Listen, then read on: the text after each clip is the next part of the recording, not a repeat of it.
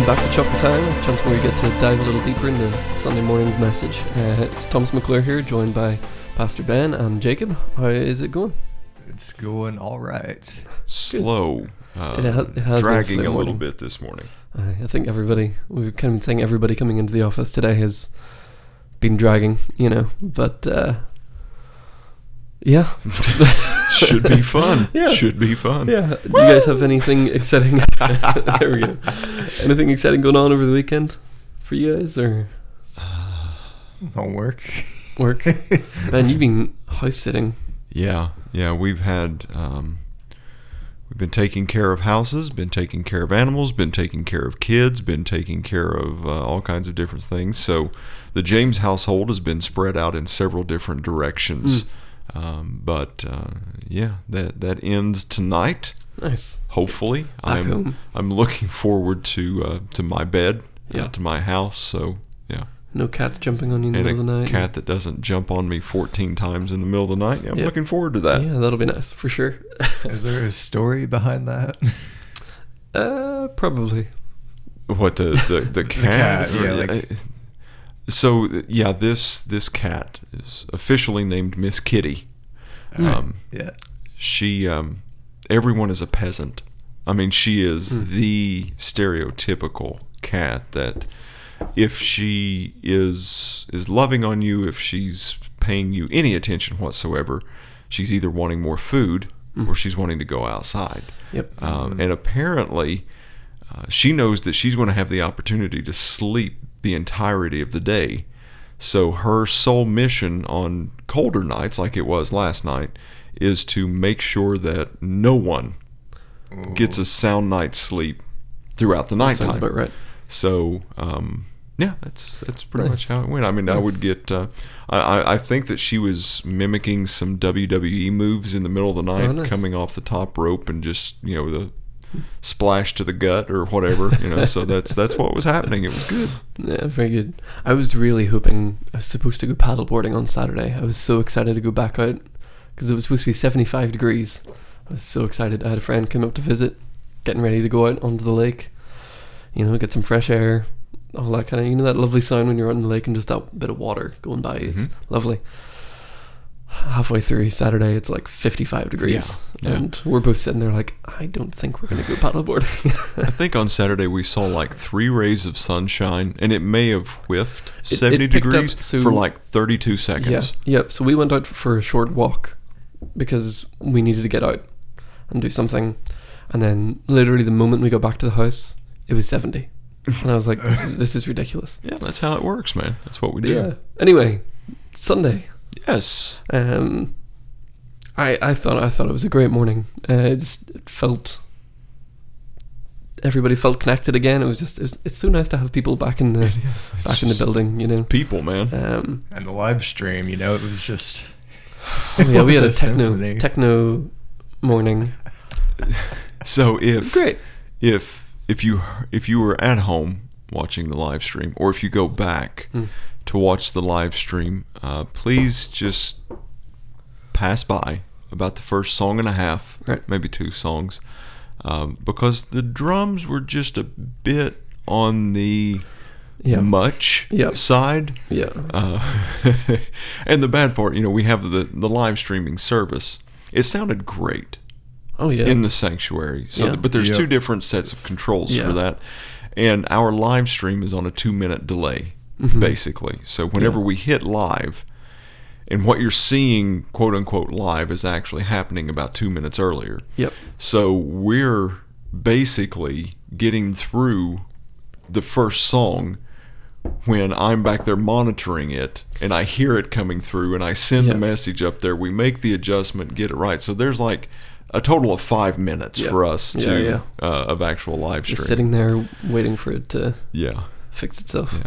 So. The joys. It's great though. No, I thought it was a great morning.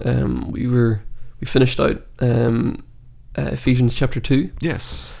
So we went through verses 17 through 22 this week.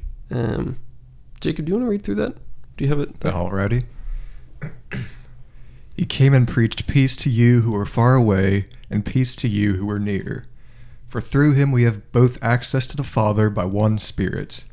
Consequently, you are no longer foreigners and strangers, but fellow citizens with God's people, and also members of his household, built on the foundation of the apostles and prophets, with Christ Jesus himself as the chief cornerstone.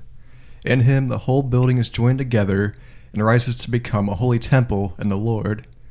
In him you two are being built together to become a dwelling in which God lives by his Spirit. And that's the passage. Yeah.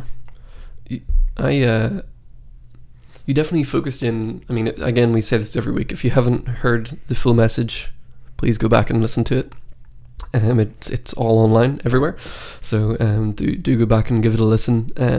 But Ben, you seem to focus primarily on two. It was like there was two main chunks to the sermon. You know, you had the first massive bit, which is all about peace.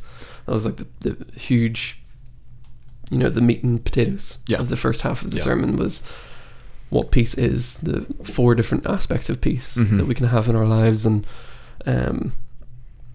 one of which you said is not a promise, which I thought was good.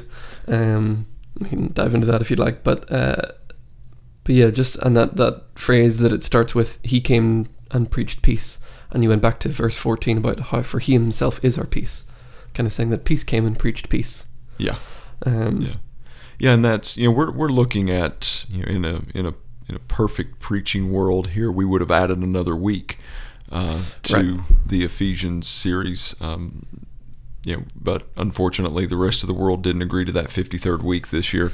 So you know, there's kind of this 17 and 18, which really kind of build off of what we covered last week. Right. I mean, it all builds off each other, but there's maybe a little bit more of a natural inclination into the passage from last week. And then Paul kind of gives us what this is all about, kind of what it looks like, what the purpose of it is in verses 19 through 22. So, yeah, we did spend quite a bit of time, you know, talking about peace and what that meant, just from, you know, like you said, the 4 biblical things, concepts of peace that I could find anyhow, and kind of spent the majority of the time there, but then kind of towards the end as to why peace was so important to what Paul is wrapping up here with, talking about being, you know, joined together, you know, a house, being built into a house where God dwells in, you know, where his Spirit dwells. Yeah. Yeah, one key thing about, especially in the peace section, that really stood out to me was, and you touched on this last week, but I think you flushed it out a lot more this week, of how God can instill peace in you, but not peace to the situation. Right. You know, and the more I've sort of reflected on that, the more I've seen that happen in my life, you know, where all you want him to do is to fix the situation, but he doesn't. Yeah. But he you know, through that wonderful process of sanctification that we've talked about quite a bit, of building peace in you whenever things around you are going wrong, which is much harder to actually deal with, but more rewarding. Yeah, the one real main biblical example that we have of him speaking peace is, you know, when they're on the boat and he's asleep and the hurricane type storm comes up, and, you know, they wake Jesus up and he speaks peace to the storm. So that's immediately what our minds go back to, and we think, well, he spoke peace to the storm in that situation. You know, in that moment, in that time, he calmed everything, the external circumstances, and God still does that. There's no doubting that. But I think that what all of us can see through the testimony of our walks with God and through the experiences of our lives is that most of the time we see him speaking peace to us rather than speaking peace to all of the circumstances. So, yeah, and that's something I think our immediate expectation and our initial expectation is that God calm the storm. And there's nothing wrong with expecting that, praying that. Right. As long as we have this understanding that Jesus had in Gethsemane, you know, of not my will, but yours be done.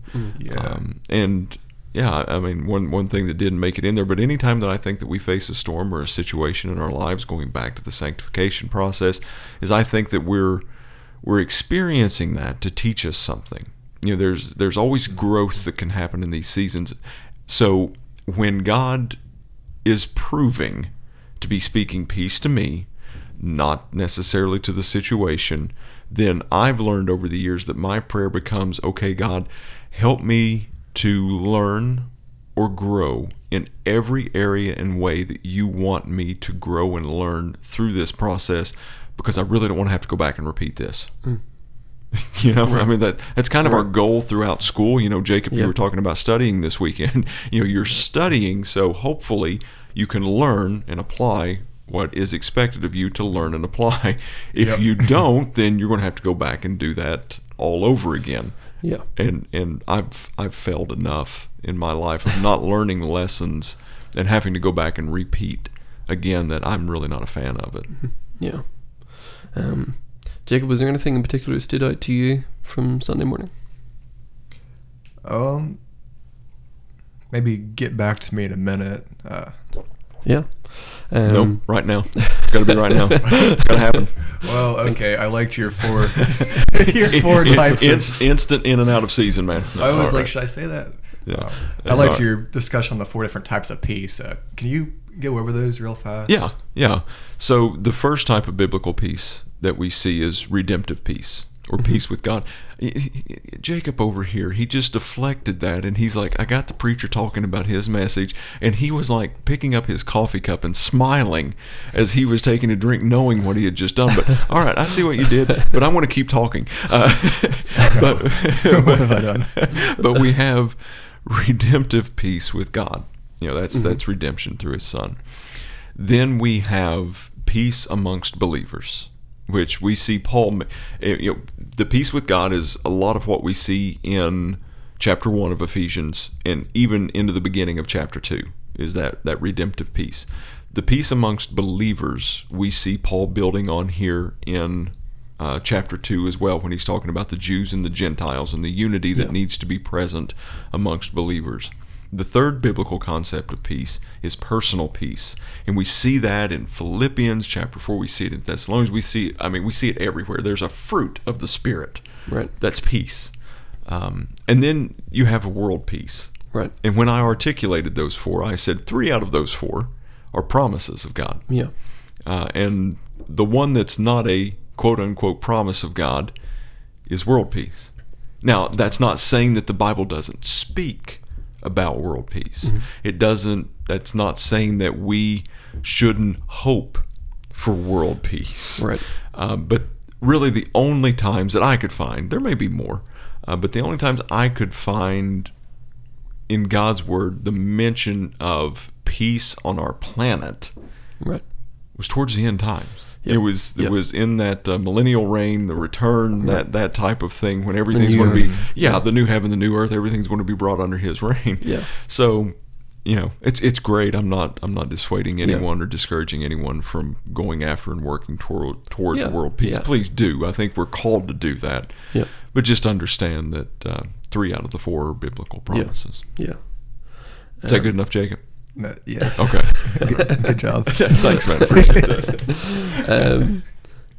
The second chunk that we can sort of talk about real quick before we get to areas that were chopped is this idea of the builder, and I really like this one. Yeah, the difference of a brick building versus a cobblestone building. Yes, is kind of one of the main areas that you were talking about. Of like, you know, we're all different, it's not. As believers, we don't just slot together easily, like bricks. Yeah. We're not all exactly the same. We don't have the exact same experiences. We don't have the exact same stories. But we're more like a cobblestone building where each rock has its place that it fits better than others. None are more important than others. They're all valuable. Exactly. They're all part of the building. Yeah, but they all have a specific area that works well for them. Yeah. I just thought that was quite refreshing. Yeah. You know. Well, and that's, you know, like you said, bricks are uniform. They come Right. off basically an assembly line. They're precast, they're preformed, every one of them to be the same, to have the same dimensions, the same weight, the same look, the same feel, the same function. And it doesn't matter what brick you place into a certain area of the building as you're constructing it. It just doesn't matter because they're all the same. Stone, again, it's different. It's artistic, it's creative, it's strategic, it's purposeful. Right. It's not just haphazardly throwing something together.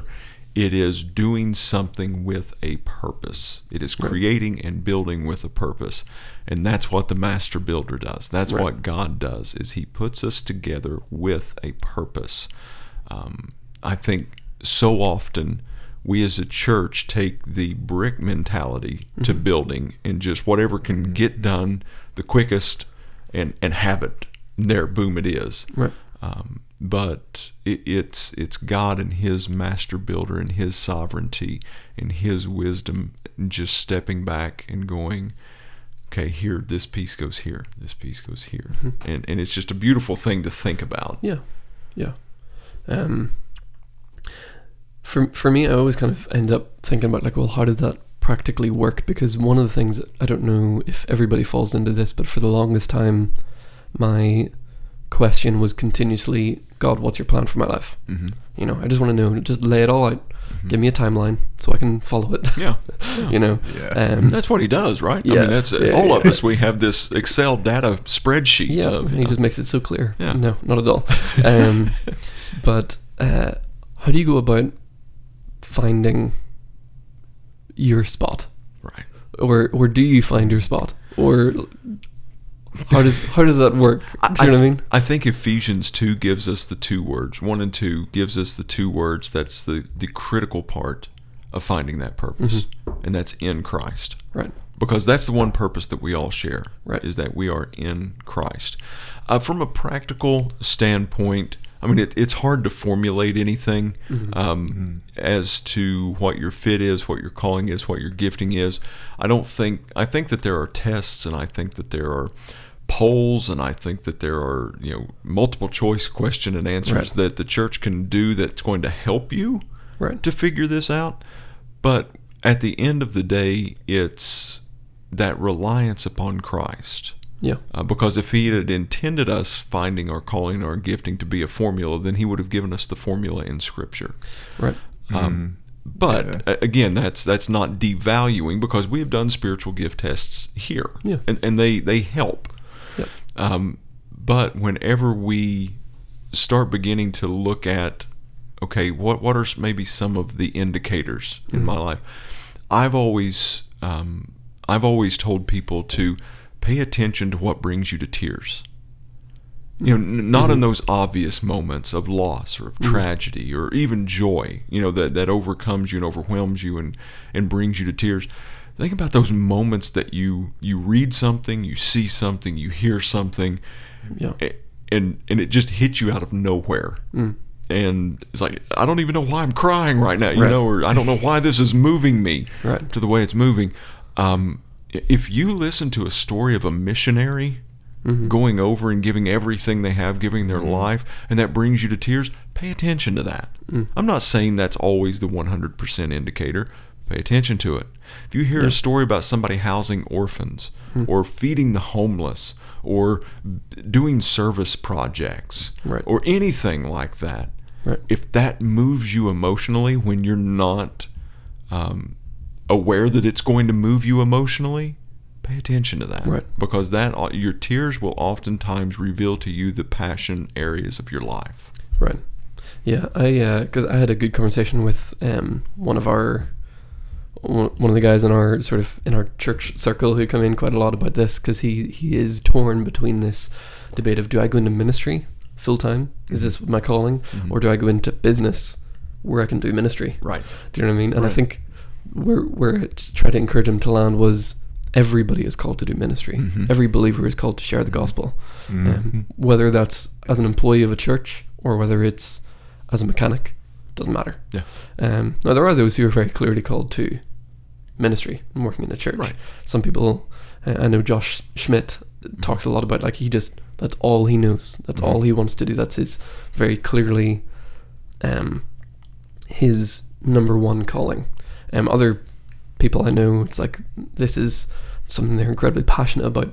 But if something else comes along where they can do ministry in a coffee shop, like my previous work, or whatever it might look like, I think that's the one common denominator for me is, as a believer, as long as you're doing ministry in some capacity, telling people about Jesus, praying for your co-workers, that's vital. Yeah, you know. And I mean, if we're looking at it, the calling remains the same and universal for all believers, is to minister the gospel of Jesus Christ. Right. The platform is usually the thing that we struggle with.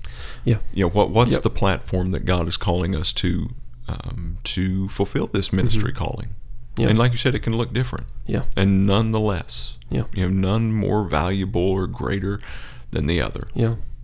Yeah, and it's sometimes it's funny as well. Like, I sometimes find when I was working in a coffee shop, I was having more Jesus conversations like regularly than I do here sometimes, because I was seeing people every day, all day. Yeah. And I had more opportunity, whereas here it's more of like there's set times where I was interacting with large groups of people. So it's not like any one profession is more ministry orientated than another. Agreed. Our role here is more to build up the believers to go out and do. It's almost like there's scripture for that. Yeah, Apostles, prophets, evangelists, pastors, teachers, to equip the saints to do the work. Exactly. I think we'll cover that here in our look at Ephesians. Yeah, absolutely. I'm excited about that one. Jacob, any thoughts here? We've just been rambling and probably cutting you off. So, to bounce off what you said, I've been trying to work out my calling for a while now. Am I called to be a pastor or a professor? I think a lot of it just revolves around experimentation. You know, as long as we're doing ministry and making disciples, it might take us a while, but God knows that it takes us a while to hear his calling for us. Right. And don't get so lost and wrapped up in the grand scheme of your calling that you're trying to find an answer to, that you miss what God's asking you to do today that he's already provided answers for. Right. Yes. You know, Yeah. I think looking forward to that future opportunity that you don't know how to define it, and miss the current opportunities that are right in front of you. Yeah.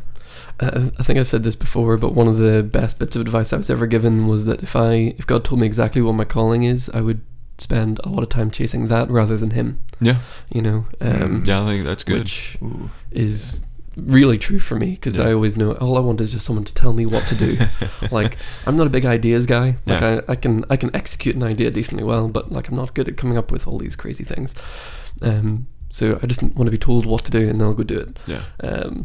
But that's not always the case. Right. Sometimes, but sometimes not.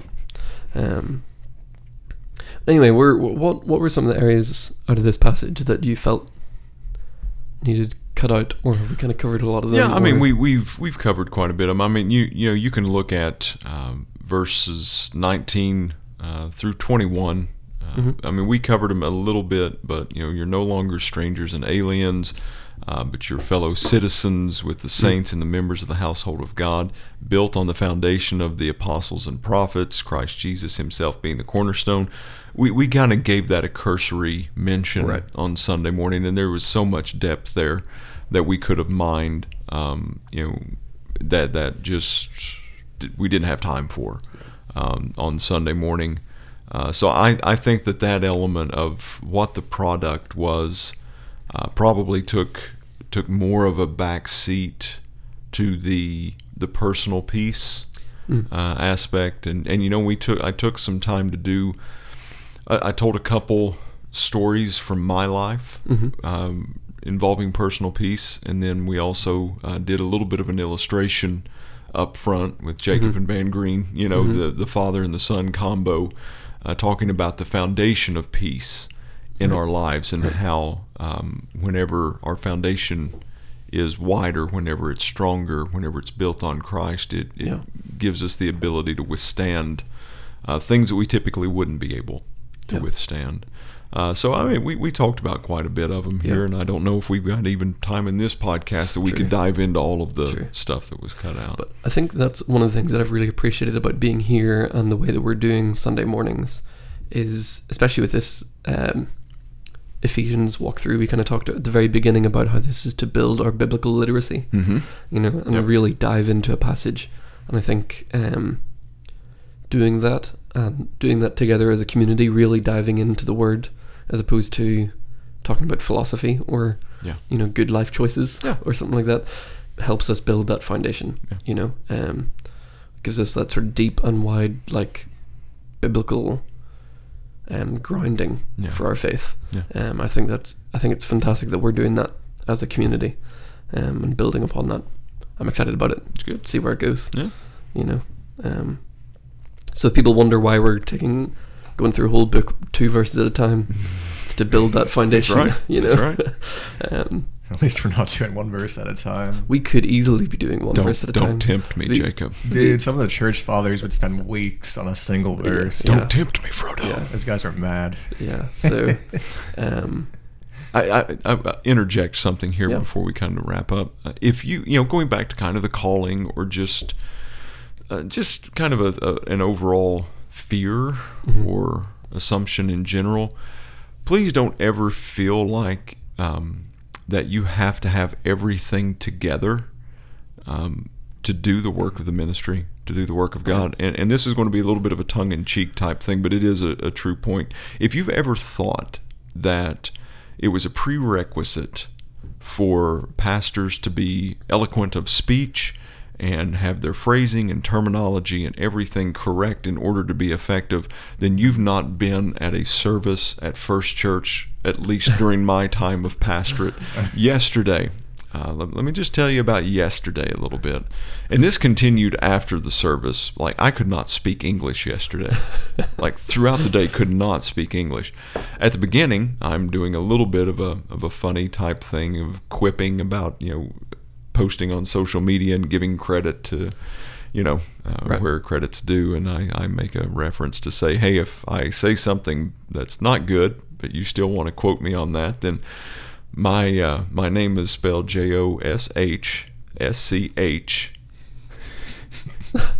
JOSHSCHMIDT. However, in the process of instructing the congregation on how to spell Josh's last name, I spell his last name wrong.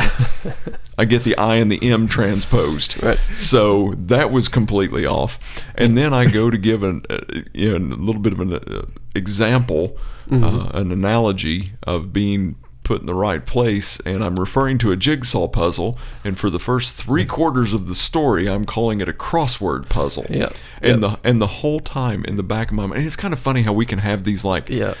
internal dialogues going while we're While you're actually speaking. saying Yeah. something else, and the whole time in the back of my mind I'm going, you said crossword puzzle.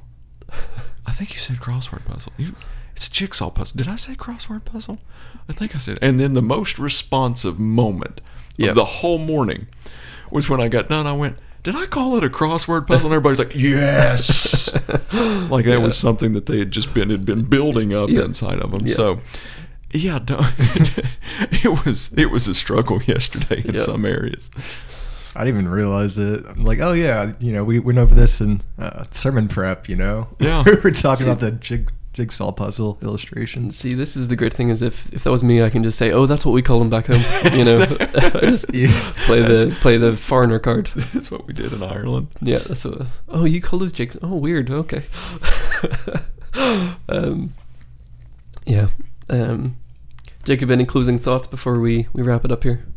I think we're running out of time. I really liked this week's sermon. I think the illustrations really brought the passage to life. Mhm. There were a lot of metaphors and word pictures that were in the passage. I think the illustrations really helped with that. No, I thought it was good, and it was. Yeah, we don't often have illustration heavy Right. sermons, but I think that all of them were so helpful for sure. So again, if you haven't heard the whole message, please go back and listen to Sunday's sermon. Yeah. And we hope that you have a great week. Chat to you later.